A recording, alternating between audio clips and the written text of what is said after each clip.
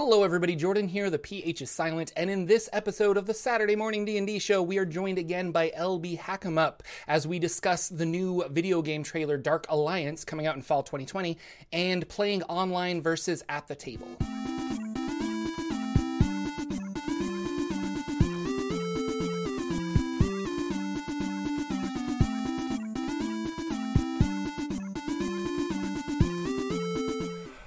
Hello, ladies and gentlemen. Welcome to the Saturday Morning D&D Show. My name is Jordan with a silent PH in the middle, and I am joined by our wonderful co-host, the talented and awesome LB Hack'em, who is joining us today because Lucian was out and could not make it. I would pour one out for him, but I really want my coffee, so I'm going to keep it there. And, you know, it's just, I don't want the mess. But welcome, everybody. So fantastic to have you here. Really excited.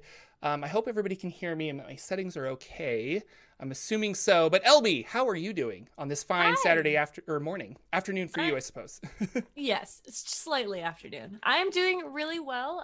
Some LB lore. I have 2 new fosters at my house today, and one of them is super sketch, like nervous all the time, and the other one just jumped on my lap. So things are going well. And by fosters, we are talking about kittens. Yes. Sorry. Yes. You don't have like foster roosters or something that you take care of. Yeah. But geez, I could get those pens in the backyard. Wouldn't that be awesome? Fresh eggs. Oh my goodness. We are a Dungeons and Dragons talk show talking about all things D&D and whatever else is on our mind and the games that we play. And in today's world of stuff, there was a game conference. Now I'm stupid, and I didn't actually write down what the game conference was. PAX Unplugged? No. There was like a game... I'm going to Google it. No, there was... it wasn't a conference. It was like an award ceremony. Oh, I see. Okay. All these awards came out, and Shakiro won like best game and stuff like that.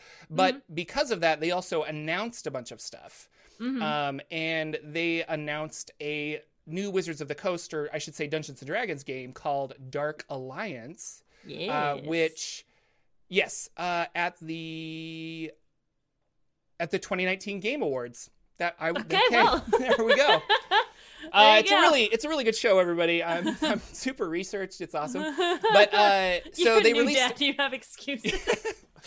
I was up at 5 a.m, rocking a crying baby for 3 hours, and then fell back asleep for like 15 minutes before the show.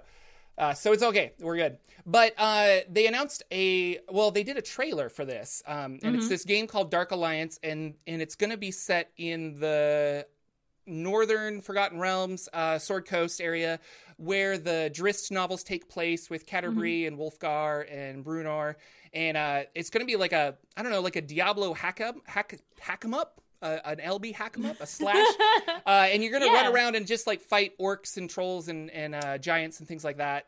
I don't know. Did you watch the trailer? I did. I have notes on the trailer. I would like to hear your notes. More LB lore. I work in the video game industry. I personally think it was a very intense and cool like trailer. I hate that sort of camera movement though. Yeah. Well, like when it's attached to like fixed on one thing, that bothers me. But I did like the level of gore and it was just so well done and well rendered and all that. And it's from a studio that has only done one game before this. They opened in 2012. Yeah. So it's really impressive that the level, although, you know, you get the budget, you can do anything. And I wonder if the game company made the trailer because they're making the game, but the trailer was just a cinematic trailer, kind of like the Baldur's Gate 3 trailer that we got was a lot of, or it wasn't actual gameplay footage. It was just like, hey, we're building this. Yeah. I was really surprised by it because it's funny. Okay, I'm going to disagree with you because it's funny that you were saying like it was really well rendered and stuff because I was watching the trailer and I'm like, this looks like a 2005 graphics for a 2020 game. And it's not even gameplay. It's it's this. And the GoPro attached to Dritz's head as he's running around was just like, well, that's a little nauseating. And I don't play a lot of first-person shooters because I do get nauseous about things like that. So I was like, this isn't fun for me. And then also, the music choice was just, that doesn't feel like fantasy, like the Faerun iconic kind of this. I mean, you could have done like a big battle into Mordor kind of cinematic looking thing, but instead we have this, and not that it's a bad song. I'm not picking on the song. I just felt like it didn't fit the Dritz theme, but maybe it fits the overall theme of the show. I don't know. Or by show, I mean game. Yeah, well, it's going to be released in fall of 2020, which means that they're still working on it, obviously, and I mean, they'll probably be working on it up until fall 2020, but they probably don't have a lot. The last game that they worked on was a top-down Diablo-esque, except for like it was futuristic. So they're probably using a lot of the same things that they used on their last game and just improving them for this. So I think a lot of the polish will be from like the way everything is created as far as visually and adding the UI and all the cool stuff like that. But I think it was a good company to go with if they're gonna if that's what they're going for. Have you read the Drizzt novels? I have not. Okay. I know of him. My dad is really into them, but I don't know who these other characters are. Either, yeah, so they're his like cronies that run around with him in the first book or something. Canterbury is his love interest. Brunor is his barbarian friend. Or no, Brunor is the dwarf fighter friend who's also a king. And Wolfgar is a barbarian of the northern tribes up there in Faerun. My friend who loves the books sent me a text immediately, and he's like, Wolfgar does not have a freaking top knot. This is ridiculous. And like, I mean, if there was a table in front of the phone, he would have thrown it up in the air. Like, he was just like, this is awful. I can't believe this. And I was like, well, I mean, it's an artist's interpretation. He's like, nowhere in the books does it say that he has a top knot. Okay. And I was like, all right. So the gameplay of it is that you pick one of these 4 characters and you're in a co-op action RPG and you kind of run around and just, I'm assuming there's leveling up. I'm assuming there's paths to choose, kind of like Diablo. Yeah. And it's just like, let's just go murder some stuff. And you can do it, from what I was reading, you can do it like local 4 players, together on your console, or you can do it over the internet, which is fun. So I don't know, when this comes out, we should have like a Dark Alliance day where we get like me and you and Lucian, and we'll just like run around. It'll be awesome. And that's the thing. Like, my question is, how many people are going to be upset that they can't play Drizzt? Like, 3 people don't get to play him. Yeah, that's true. I'm sure everyone else is cool, but like for me, I don't really care because I don't know the series and I don't know him that well. But like, or can you be four Dritzes because that's what everybody wants to play? Exactly. Yeah. Some interesting things about this game is a friend of the show, friend of the Forgotten Realms Explained show, AJ Pickett, who also runs a D&D lore channel on YouTube. He's a New Zealand friend, and he was apparently a lore consultant for this game. And I was going to ask him a little bit more of like, what does that mean? But I didn't know about like NDAs and stuff. So I don't know. We just kind of, and he lives in New Zealand and I didn't get around to it because, you know, baby and life and work and Christmas and everything else. But I thought that was really interesting. And I sent it to a couple of my friends and they're just like, well, why weren't you the lore consultant? And I'm like, well, I don't know. He's AJ. He's really cool. And Canada and New Zealand like each other, I think. So it's okay. Like, They still have trade agreements and stuff, right? Yeah. And there's, so anyway. But congrats for him. I thought that was really cool. That's awesome. And then this is actually a sequel. Well, not a direct sequel, but it is a similar game to a 2001 game called Baldur's Gate Dark Alliance, which was pretty much, it was on PS2, I think, and GameCube, and it was on a bunch of other things. But it was, pretty much the same thing. And this was piggybacking off of the isometric RPGs Baldur's Gate 1 and 2. That we are now getting the same Baldur's Gate 3 version of that. That's coming out. I don't know when that's coming out. But and then just reading their Wikipedia, it's kind of sad because it's like, oh, this was really cool. It like was released here and it did well. And then there were some legal problems. And then Black Isle Studios went bankrupt. And it was like, oh, sad. So I don't know. But this is what... Not bankrupt companies, that sounds awful, but this is what Wizards of the Coast does, is they have this intellectual property, and they kind of just, like, pick and choose, like, oh, we want you to do this, and we want you to do this, and it's interesting to me because the Wizards of the Coast president, not just not just of D&D, but like of all of their franchises. He was saying that they really want to move forward with video games. And being that their moneymakers are tabletop role-playing games and Magic the Gathering and various other games, you just have a cap for every occasion. It's like, oh, yeah, I'm done with this one. Now I got... Yeah, right? When they're done with me, I'll let them go. But yeah, he said, and this is a quote, "Our plan with the franchise moving forward is that there'll be a new D&D based video game about every year. Each one of those we want to really kind of go in depth on different aspects of D&D, whether that's the world or the lore, characters, or an aspect of the game. So you'll see more games that are traditional RPGs, you'll see games that are more action-adventure, and you see games that might go a little further, like strategy games in a world like Dragonlance or other things." So they... And they have Spelljammer and Dragonlance and Eberron and these other properties, these campaign settings. They could do a lot of cool stuff with it. But it's, I don't know. I wonder if we'll get like more. Sorry, I'm talking a lot. But like they made that that video game for Tomb of Annihilation that was based off of the board game. I don't know if you remember that. So they made.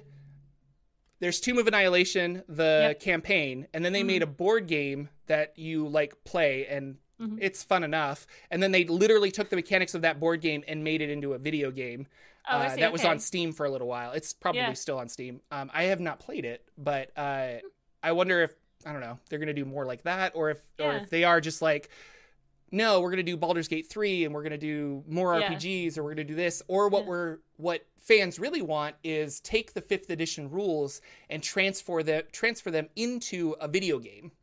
Yeah. Because so many people are, I don't know, like the Sword Coast Legends came out and everybody thought that they were going to do that. And then Sword Coast Legends was a skill path tree kind of like Diablo or something else. And it just didn't live up to fans' expectations, mine as well. Yeah. And it was like, oh, well, it's a really cool story. It's a really cool this, but the gameplay isn't the 5th edition feel that I wanted. So. Yeah, exactly. I think it's really hard to translate a tabletop game into a video game because, you could do something like Fallout where you have your choices of what you can do. Right. It's never going to be like as free form. And I think that, what's that? So a lot of people are playing like a version of D&D on, I'm not going to remember what it's called, but they play it on a system, a game. Oh, on Divinity Original Sin, I think. That's it. Yes. Yeah. So they'll play it in there, but you're kind of like role playing over the game and you can make custom things. So it's kind of like doing Roll20, but also having your like avatars and you can see the spell and exactly. It reminds me of Neverwinter Nights, and Scott in chat was like he wants Neverwinter Nights 3, and I have been eagerly awaiting Neverwinter Nights 3. But no, Neverwinter Nights came out and we played that game so much, and then I was in college and I found other people that liked that game. And we had a couple friends that were like, oh, there's this this tool set to build modules and stuff within Neverwinter Nights. Yeah. And he was building a campaign for us to play. And you can have like DM mode where the DM can like drop monsters in and stuff. And really cool, but overly complex, especially when you have finals and studying and things to do. But like, it was a lot of fun, and that is a game that I love so much. I think it's my favorite PC game. I've played it so many times. And then they re-released the like remastered version, and I bought it again and streamed it on Twitch. And I'm just like, this game's so cool. Well, what kind of game would you like to see them do with a D&D setting? Like what besides? Oh, that's a good question. Yeah. I'm trying to think of like even like a mobile type game that would work well with that, because you could do like a World of Warcraft type where you have your skills and your you pick your class, pick your race, and then it's just a side scroller type thing, or like a full on world. Well, and they have Dungeons and Dragons Online, and Jordan played that for a little bit, and it's really fun to recognize these spells that you know. Yeah. And I remember I played like a dwarf wizard, and it's like, oh, I'm going to jump off this cliff and cast Featherfall. And you're just like, that's cool. Like, that's cool. Like, I wanted to be able to see that in a game, you know? Yeah. But you're right. Like, I'm not really sure. That Pirate Sea game where people are like on the ocean, I was like, you could just take that and do it in the Moon Sea or something cool. there's a lot of options, but you're right. I'm not really sure what I'm looking for other than I want Neverwinter Nights 3 or Baldur's Gate 3 or something like that. So. Right. What if there was a like Watch Dogs or like Scum of the Earth type game that was just Waterdeep? Yeah. Like you're running the Zentharum and you're part of them and you have to climb up in the ranks, and that'd be cool. What's that that it's a first person shooter team game set in like the world of 40K or something, Warhammer? Oh, I don't GB would know. I don't know. But that one, I wish I could think of the name of it, but like you are, it's kind of like Overwatch where you're on like a team and then you have like but instead of an opposing team, you have waves of monsters that you have to take control. But if they did that like in Luskan, like seedy, evil Luskan with its pirates and stuff, and you have to like protect the city, or you have to get from like point A to point B, or escort something, like that could be really cool. Having like classes like, I'm going to be the fighter, I'm going to be the wizard, I'm going to be the cleric, and then you just, there's no leveling involved, you just have those abilities. See, that I would also like, you start putting that D&D layer on top of a game, and I'm like, I'm there. Vermintide, thank you, GB. GB knew exactly what I was talking about. Told you. Vermintide is the game. I had a lot of friends that were interested in that one. So I don't know, they're not going to stop making tabletop role-playing games. Right. And we're going to get a 6th edition at some point in my lifetime. I know all that's going to happen. But it just makes me sad a little bit that we're like, well, we got to focus on video games for the next year. And I'm like, we want one video game a year. And it's like, well, and it's not really extra work for Wizards of the Coast a little bit. They have to like provide oversight and things like that. They're outsourcing it to companies. But I don't know, like, there's a part of me that's like, I should be happy that we're getting more stuff. But at the same time, I'm like, but I really prefer the tabletop. I don't know. Thoughts? True, but how many books came out last year? That's true. Let's talk about that. I don't think they're going to be slowing down anytime soon. I think that those are two completely different things that they are just going to focus on together and push forward. Yeah. And as Lucian always likes to point out, these books come out and it takes you a year and a half to finish like a campaign, like Ghosts of Saltmarsh and things like that.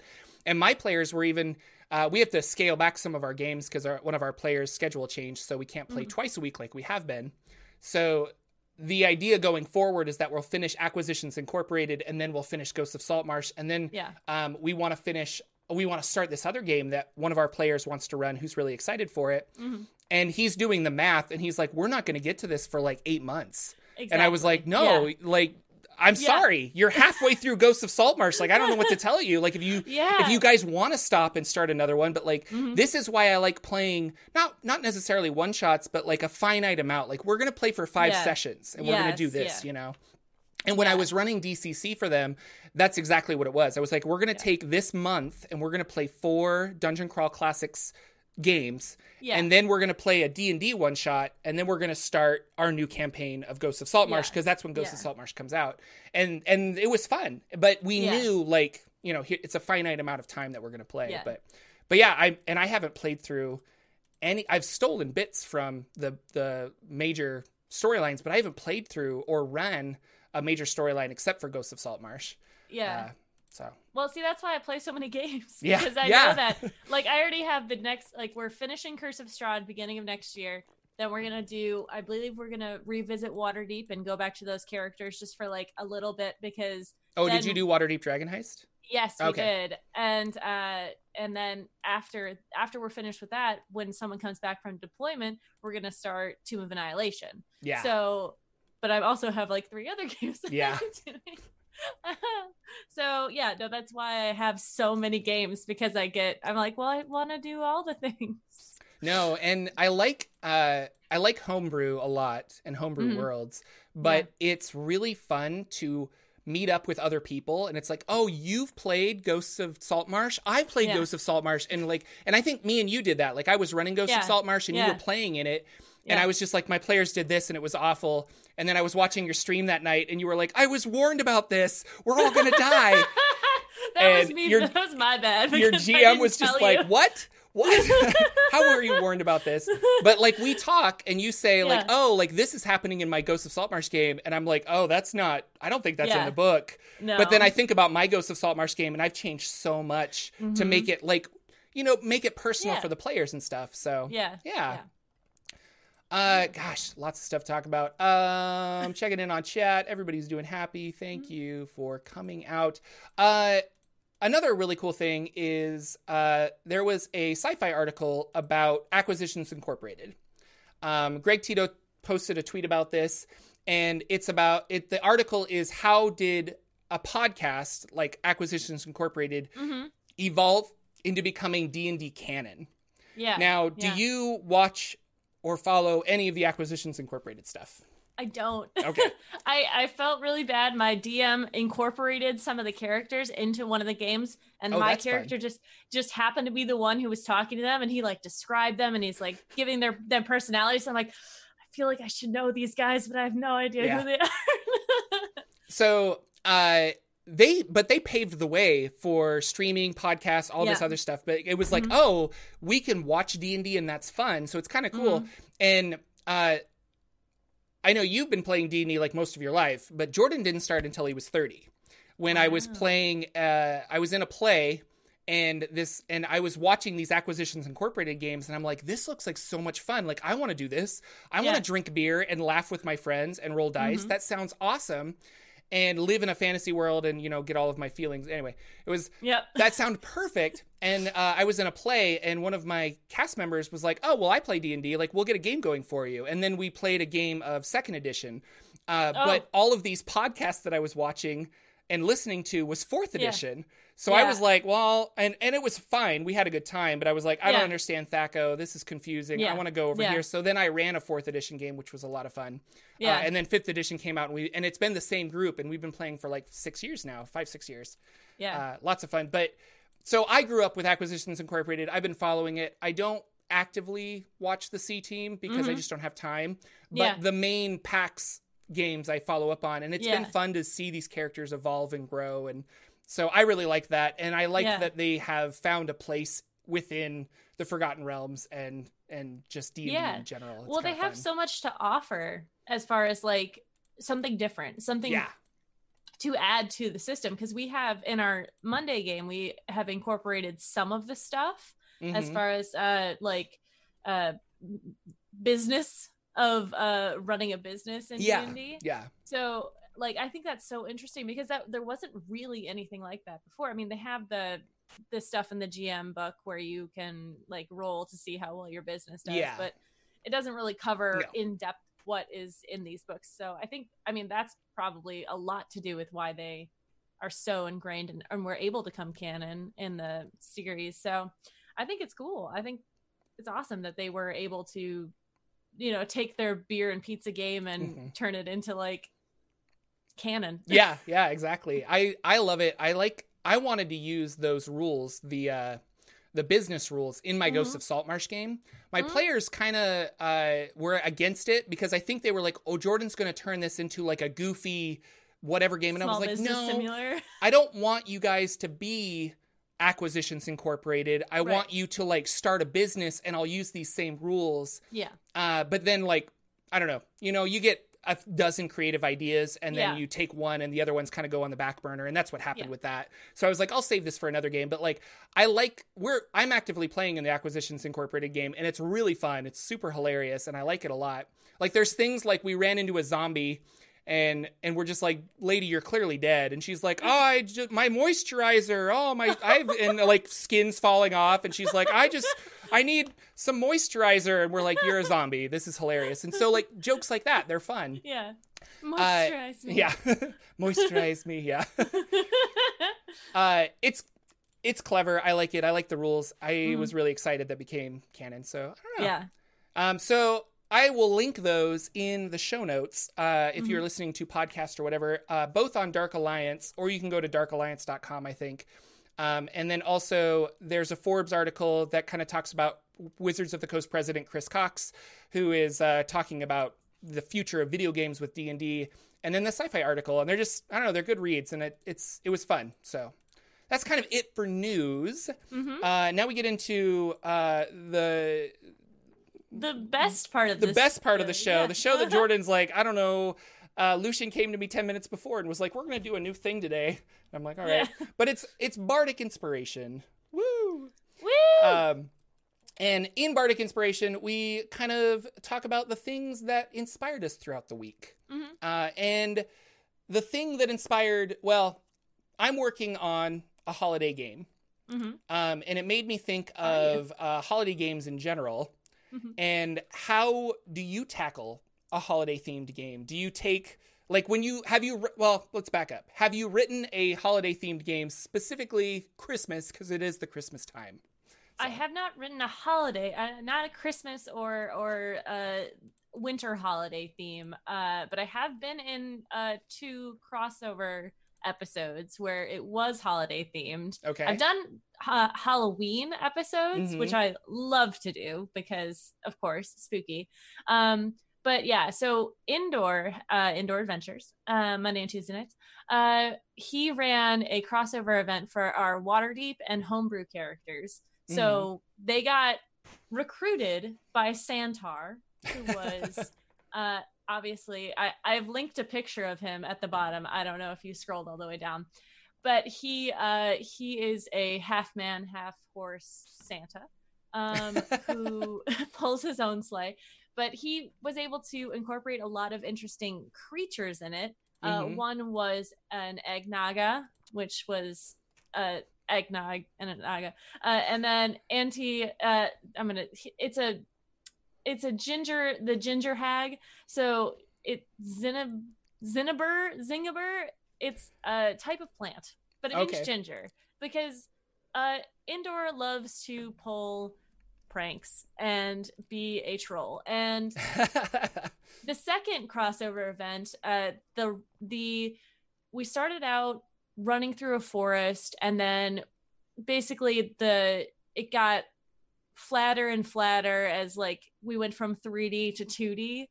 So we went and then once we got to the hut where this hag was, we had to defeat her, went into the basement, and then freaking the whole thing was just for this pun at the end where it was like, do you want to reset New Year's resolution? And I was so done. With the puns. Yes. Oh my God. The whole episode was for one pun at the end. And I feel like that's holiday games though. Like you're just like, it's a regular dungeon, but we're going to just like put Christmas ornaments everywhere. Yeah. And I ran one where it was Krampus stealing children, because Krampus is like, I don't know. I just feel like he's a D&D villain. He should be in the books, I feel, at this point. Because so many people need a holiday villain. And he was stealing children, and so they go up to like Santa's slate or Santa's shop or Krampus's shop, and I had like reindeer that were like chasing them, and they had to go through reindeer, and then you have like frost monsters that are snowmen that are attacking them. And once they got into the shop, there were vine blights, which were the ribbons of the presents, because the elves are like wrapping presents, so like those animate, and you have like presents that are mimics that attack and things like that. And so I don't know, it's just really fun. And I like holiday games a lot. I like Halloween games a lot. And I think like you were saying, I have done a few holiday games, but it seems every Halloween hits and I'm like, I've got to like do some kind of like Halloween something. And so I always like, spooky. It's just, I like that a lot. But no, I think themed games are really fun. Like whatever it is, I've played in a game where one of my home games, he did like a 4th of July theme where we were attacked by gnomes who were like blowing up fireworks on us. It was like that's so fun, and it grounds you a little bit, and it's not just this like fantasy. It's fun too. Yeah. And I think going back, bringing it back full circle, like the Acquisitions Incorporated, my players were just like, oh no, like this is fun, but like it's not we want it, we don't want it to be gritty realistic, but we want like a level of realism. And it feels like the Acquisitions Incorporated rules don't do that kind of a thing. And I think you're right, holiday games do the same thing, where it's just like, oh yeah, you guys are, you saved Waterdeep, and now all of a sudden you're whisked away to the North Pole, and and it's just kind of like, I don't know. But for me, that is D&D. Like I love the silly jokes and the play on words.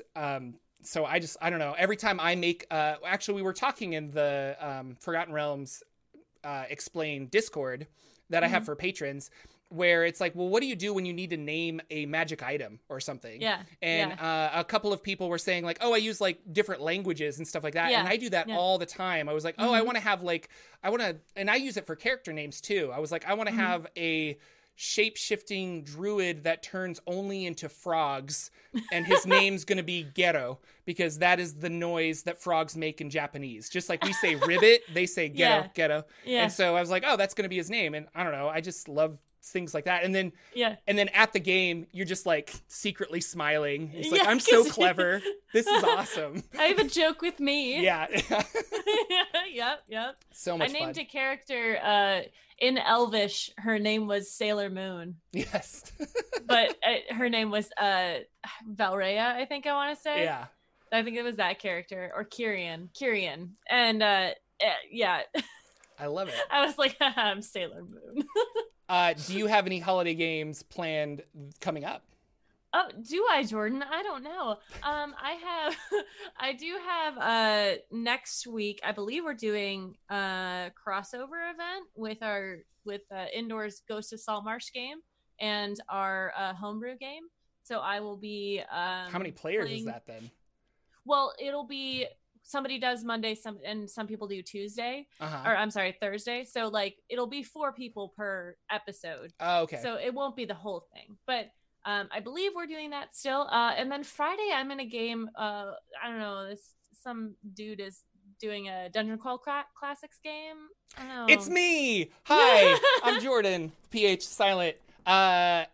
Yes, we're gonna run a holiday Dungeon Crawl Classics game called The Old Gods, or I forget the name, but it's going to be good.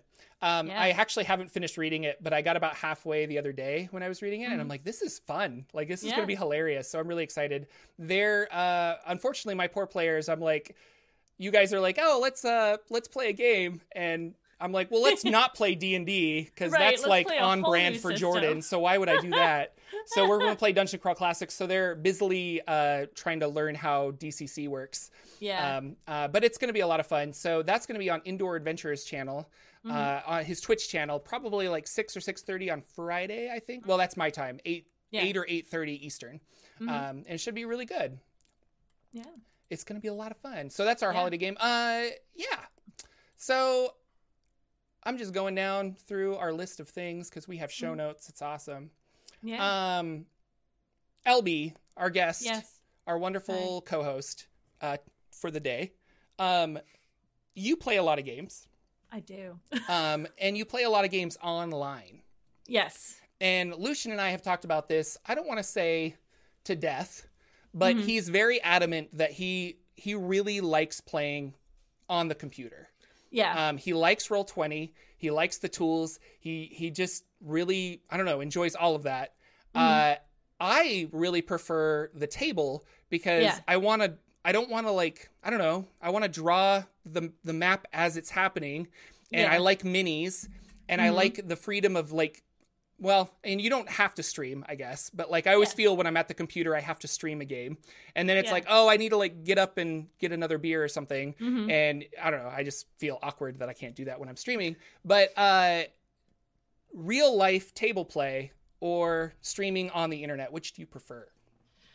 That's a very difficult question, because if I could play all games in person, I probably would, but then I don't get to play with my friends online. That's true.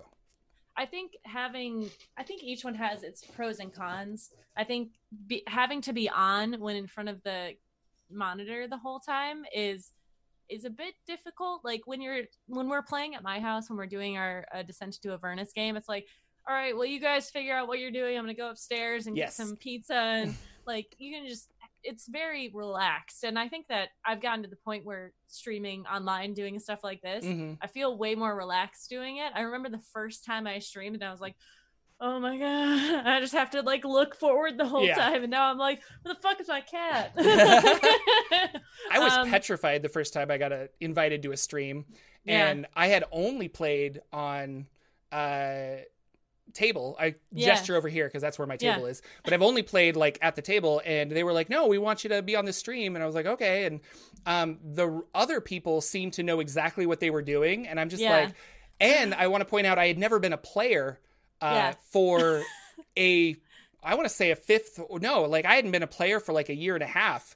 And so I'm just like, I don't even know how to play. Like, what do I do? Like, ugh. And I was like some kind of fighter, and I was running around, and it was a really fun game. And I've made lifelong friends from that game, which is really cool. But you're right. Like, I don't know. I really prefer table. I guess I just like the relaxedness of it. I do. And I like you'll probably get on this level too. I like acting with people when they're there. Yeah. I'm having an emotional scene with another character, and I'm staring at my screen, and I'm like, they don't even know if I'm looking at them, which is also good, because if I don't want to zone out during the game because my character is not paying attention, I can pull up something else and scroll through Pinterest, and nobody knows because I'm looking in the same spot. Now we all know, but now you know. Look for it. You're on Pinterest right now. Stop it. I'm sorry. But I would definitely prefer to play in person, but I understand that there's a challenge with that as far as like finding people. And I mean, you have a good group, and I have a good group now, but I don't know, man. Having people over my house 5 nights a week, and I can't just be like, hey, no, leave.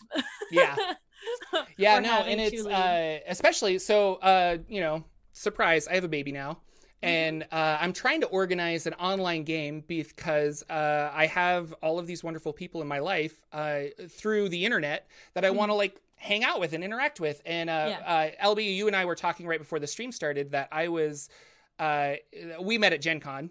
And you actually asked me, like, have we done a game together? And I was like, no, I don't think so. Like, I've never met you. Like, I know of you because you've been on X, Y, and Z stream. Yeah. But I was like, I don't know you. But we just kind of, like, hit it off. But I was at the Critical Role party that they were having, and I ran into a bunch of people that I had done one-shots with. And you're just like hugs and talking like your old friends and da-da-da because you had this shared experience. Yeah. And it is like, oh, you're right. And these people are really cool. And if I want to play with these people, I need to like do that. But I've also done some local games because I went to Adventure League for a while until I found like a group. And I don't want to be like, there's people that you don't necessarily want to play with that also like D&D. Yes. And although everybody should be allowed to play D&D, it's like, well, I don't know. It's just kind of one of those things where you need to find the people that you mesh with best. Right, exactly. And that can be easier online, I think.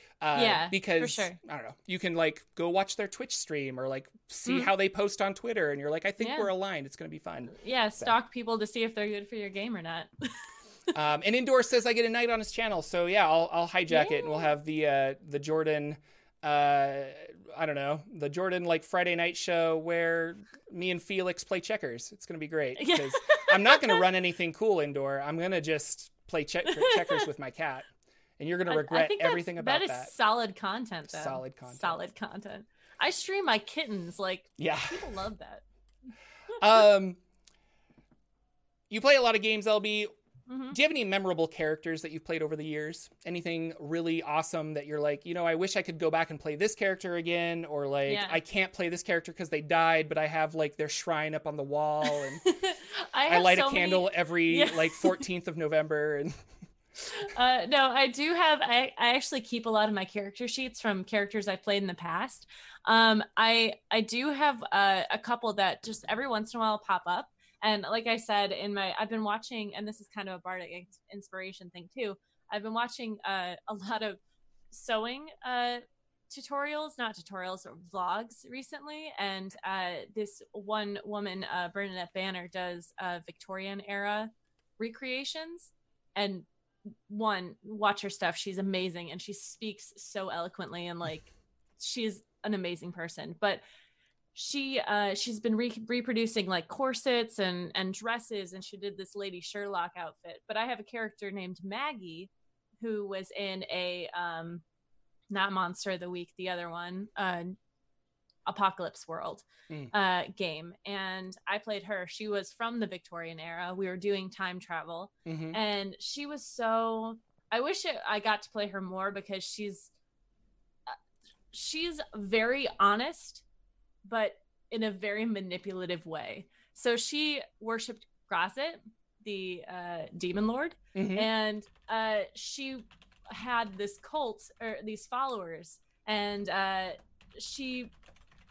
it was a challenge to, because I can do manipulating characters, but to do it without lying is really difficult. Like when she would like get people to come into her cult, she would talk about like, oh yeah, no, he wants everyone to have, to do what they want without restrictions, like that sort of thing. Like, and then you slowly like bring it in like, oh, that he's the green-eyed man, he's, what, this, that, and the other. And then at the end, when they're all so invested in it, then you're like, yeah, he's a demon. But to play that long con. So yeah, I've been thinking about her a lot, because I'm actually playing with that group with GB in, we're doing a Monster of the Week game on Saturdays. And every once in a while, I'm just like, God, I want to play Maggie again. She was so stoic and eloquent, and I'm not. Reminds me of the comedian Maria Bamford had a bit where she's like, so Maria, if you want to come over, like, it's just a couple of friends. We're going to get together and we're going to have, I don't know, there might be some drinks and stuff, but yeah, it's just come on over. It's going to be good. And we might talk, and I might have some pamphlets that I could hand out, and it's going to be just a really nice time. So why don't you come over? And then Maria goes, sure, I'll join your cult. Yeah. And it's like, oh, okay. Yeah, no, that was it. The blood orgies and stuff, all that, Yeah, but yeah, no, that's, there are a couple characters that two of my characters have become gods now in my. Oh, wow. Yeah. One of them was a druid. And then, well, I guess maybe three. One of them was a demigod. She was Soul's child, who was like sent because it was a whole thing, but she ended up ascending into the celestial plane. She wasn't like a god, but she saved all of them, so like that's fine. Yeah. And in that game, one of my other characters, Tifa, who Cyberwolf hates because she's in Indoors game now because of Patreon, whatever. But she went into the underworld and killed the soul of the Raven Queen, so she became the Raven Queen. Yes. So, yeah. So there you go. Yeah. But if I ever want to revisit, and I encourage people to do this, if I ever want to revisit or think about my characters, I'd write a story about them. I'd like sit down and I'm like, all right, well, let me either write the story of what happened to them in the game, or write a new story, like write a little enclosed one shot for them, or like I'd novelize it. But in general, I think just either that or monologue in the shower as them. That's so fun. Makes me so again, going full circle, the Acquisitions Incorporated stuff, I really like the idea of like having a character that's tied to you, that like when your friends are just like, hey, I want to run a game, you just use that character. And for a while I was doing that with this kobold thief named Dirk, and I used him on a couple one shots, and then Lucian had a game where I was like, I'm gonna play Dirk again, that sounds fun, like and he's gone from like level 9 to level 5 to like level 8 because it was whatever I needed him to be for the one shot. But I like the idea of like having this character that I don't know, it's hard because it's fun to play new characters all the time. But I think it's also fun, especially in a streaming sense where, you know, people are tuning in and they're like, oh, Jordan's Dirk again. Like, that's really exciting. And they like to see that character, and they like to see you be that character in a new situation. And it would be, I don't know, this is another 2020 pipe dream, but I want to get like a group of friends together and be like, here's our core group of characters, and we're going to do like occasional one shots with them here and there. And then like maybe we all play at Gen Con together and record that as a podcast, or like maybe we do this, but it's always like, oh yeah, GB has this character, or Lucian has this one, or LB has this one. And I don't know. it would be really another pipe dream. I've got like tons of those, but yeah. Yeah. I also love like making alternate universes with my friends where I'm like, okay, well, what if this character met this character? Yeah. Or like they, instead like your of crossover having... events that you're doing kind exactly. of. Exactly. But instead of having Ghost meet Hubris, Abby meets Hubris, and how would that change their lives and relationships? Mm-hmm. And I have a lot of that in my head. Well, and then speaking of games and your head and things like that, what are you playing? What are you working on? What's going on? Oh my God! Like so all many of the games but like Okay. What have you been doing in games the past week? We'll say that. Okay. The past week. Okay. Last week was Monster of the Week in our Sunday at 4:00 game. We found out we were hunting this creature that we thought was a werewolf. Turns out it's a Straga, and it was created by a demon. So we kind of trapped her. She's in a cage, but we've also trapped the demon that created her. And we're all kind of new at this monster hunting thing in the sense of like actually hunting monsters. My character is the expert, so she has read all this stuff, but she has really no idea what she's like. She has a shotgun, but she like every time she shoots it, she like falls backwards because she doesn't know what she's doing. It's all theory. Like exactly. I know that I point the gun this way and blah, but no real world experience. Yeah. She got a nasty bruise from it last time. And then we didn't have our Pro Restarter. We do our Cypher System game. We did not have that this week. Monday was the Four Keeps, where, let me think. Well, and Four Keeps is a D&D game that you're in, long running on Indoor Adventures channel. 5th edition homebrew. I play a halfling barbarian named Gwen.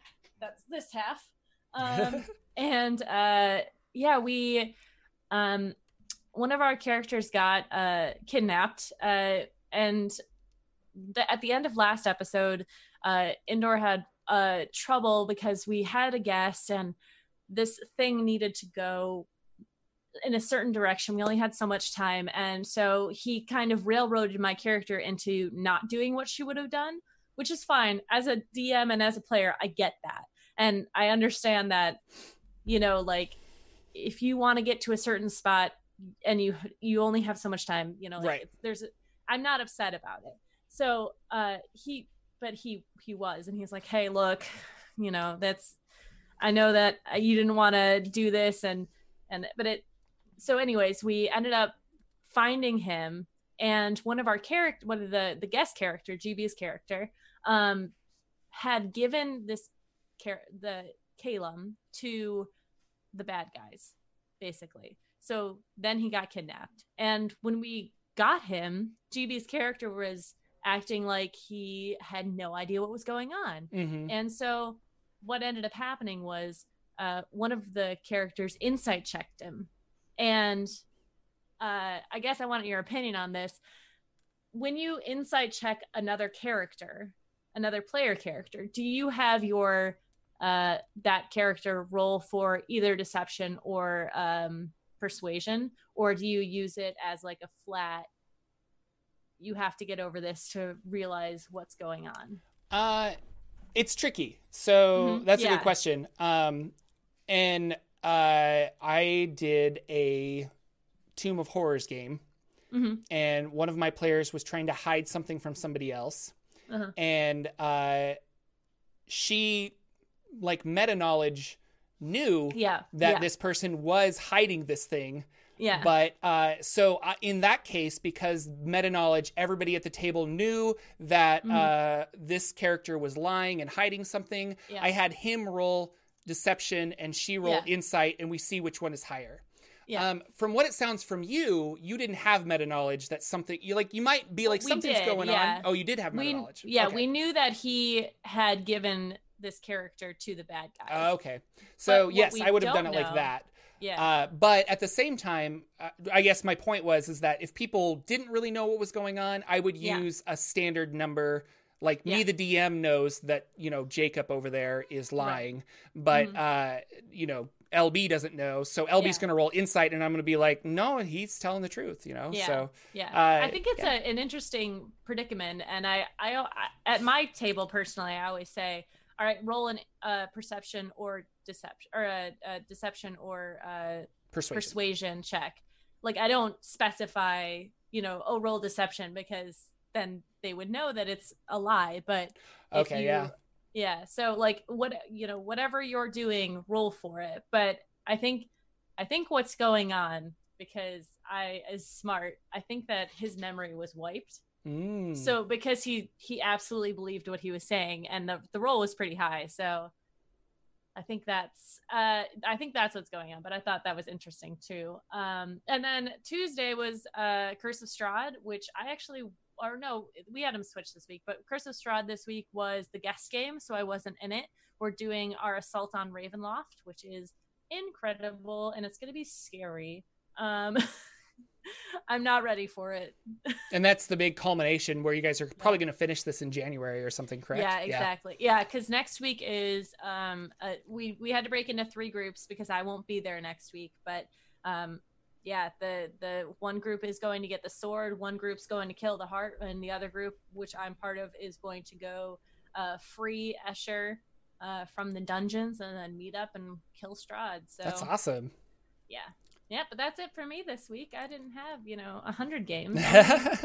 Only the 3. No, that's really cool. And you're running, and a lot of these games, I think all of them are streamed.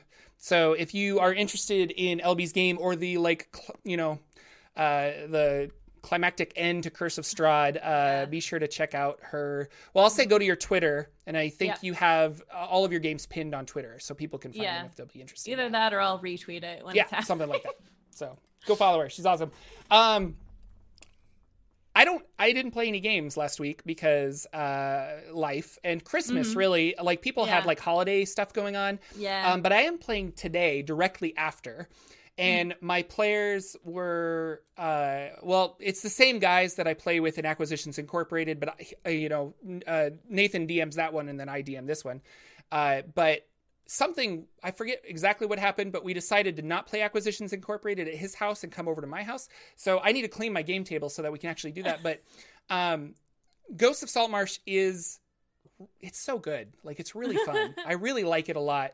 And I've said this before on the stream, but like, when I was reading it, I was really frustrated because one adventure gets them to level 5, and then the next adventure is level 7. Yeah. And you're like, well, do I just bump them up 2 levels? And I personally didn't want to do that. So in the back of the book is a bunch of like, here's like side quests that they can go on. And so they did a bunch of side quests, and those side quests have allowed me to kind of wrap the story around them. Like a tasty burrito, and now they're in this like novel burrito that they're just like world building and lore, and it's just delightful. So now they are level 7, and we're actually getting back into the dungeon, and so today is going to be the start of a fairly long and complicated dungeon crawl, and I don't know entirely how to do it because I like to draw the maps out ahead of time, but in this situation I don't think I can, because the dungeon is so big and my map is only so big. So what might happen is I'll draw little encounter rooms here and there. And then I think I'll hand them the map at some point and say, here, a marker, like, here's where you are, here's where you can kind of go and things like that. But they have to like assault this Sahagwin fortress. And that's awesome. Most of it is underwater. And so they're going to have to figure out like water breathing things. One of them's a Triton, so he's fine. And the other artificer has a cap of water breathing. But the dwarf is just like, well, I've got 7 potions of water breathing. I'm like, well, then you can be 7 hours underwater. Yeah. Are you going to do a long rest under the water? Like, we need to figure something out, buddy. We've stacked our game, our Saltmarsh game. I'm a Triton. We have Air Genasi, GB is a Warforged, and then we have one human who who needs the like, I can't breathe underwater, guys. Yeah. We got it. Funny. We got her. She's fine. But that's kind of go ahead. Yeah, we just got kidnapped in our game because we are in that stage between 5 and 7 level. Yeah. So my character's history is being brought up now because all of our significant others have been kidnapped or have been taken, and my past is coming to haunt me because I was a monster hunter, and I let one go, and he became my druid. He's a dragon turtle. Yeah. And he became my mentor and taught me about druidness and all that sort of stuff. So I got in trouble for letting him go, and I might have to do trial by combat here. So that's awesome. That's where we are. Yeah. It's the first time, like reading the book, it was one of the first times that 5 to 7 level again was the first time that I was really like, this is a campaign setting.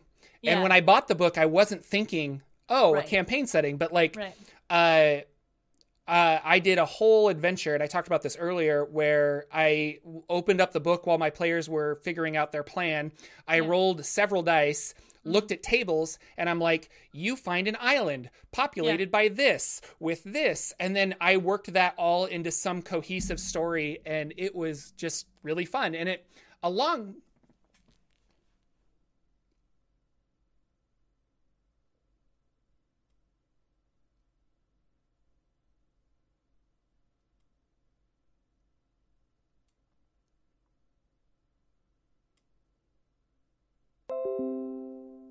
doing? Hey, we're back. Hi. A long time ago, I was running, there we go. My computer's dinging me that I have successfully reconnected. A long time ago, I did a YouTube video on just rolling randomly in the DMG to create a story.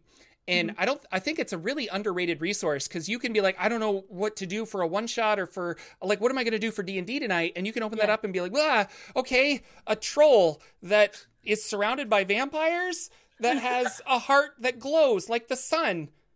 Let's do it. And I mean, I want to play that right now. That sounds awesome. So I don't know. Do it. Do it. Just do it, man. Just do it. So I'm really looking forward to Ghost of Saltmarsh today. Real quick, before we go, lots of games are happening in the future. I am going to be playing tomorrow at 2 p.m. Pacific on Satine Phoenix's Gilding Light Twitch channel. My friend D&D Elise is going to be running us through, I think, Eberron game. I'm not really sure what's going on. We were playing a Feywild game, and then it changed, but we're going to be on that tomorrow. So that's going to be a lot of fun. So go check that out. Yeah.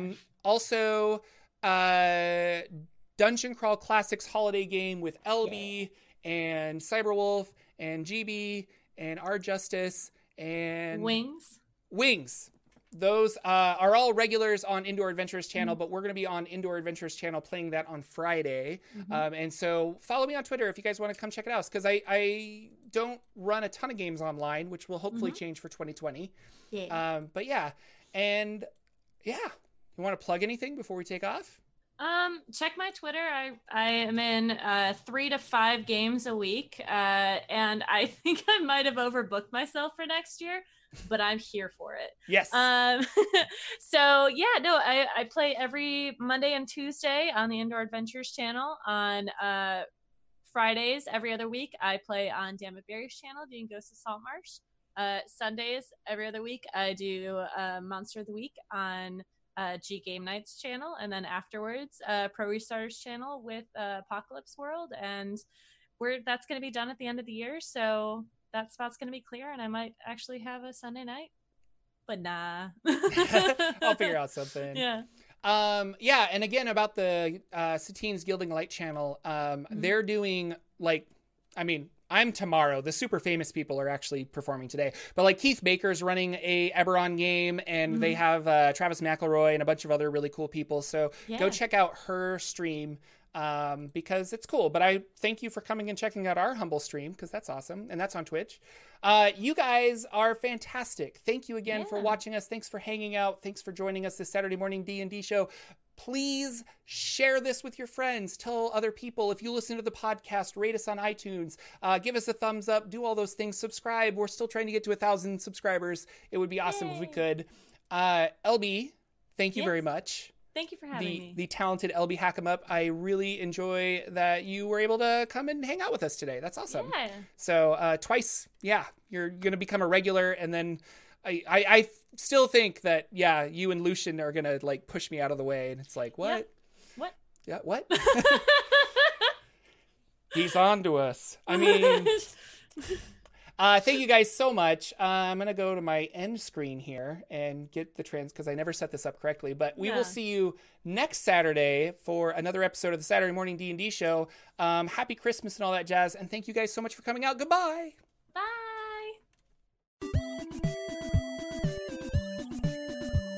Our intro and outro music is 8-Bit March by Twin Musicom, licensed under Creative Commons. Check out their website at www.twinmusicom.org.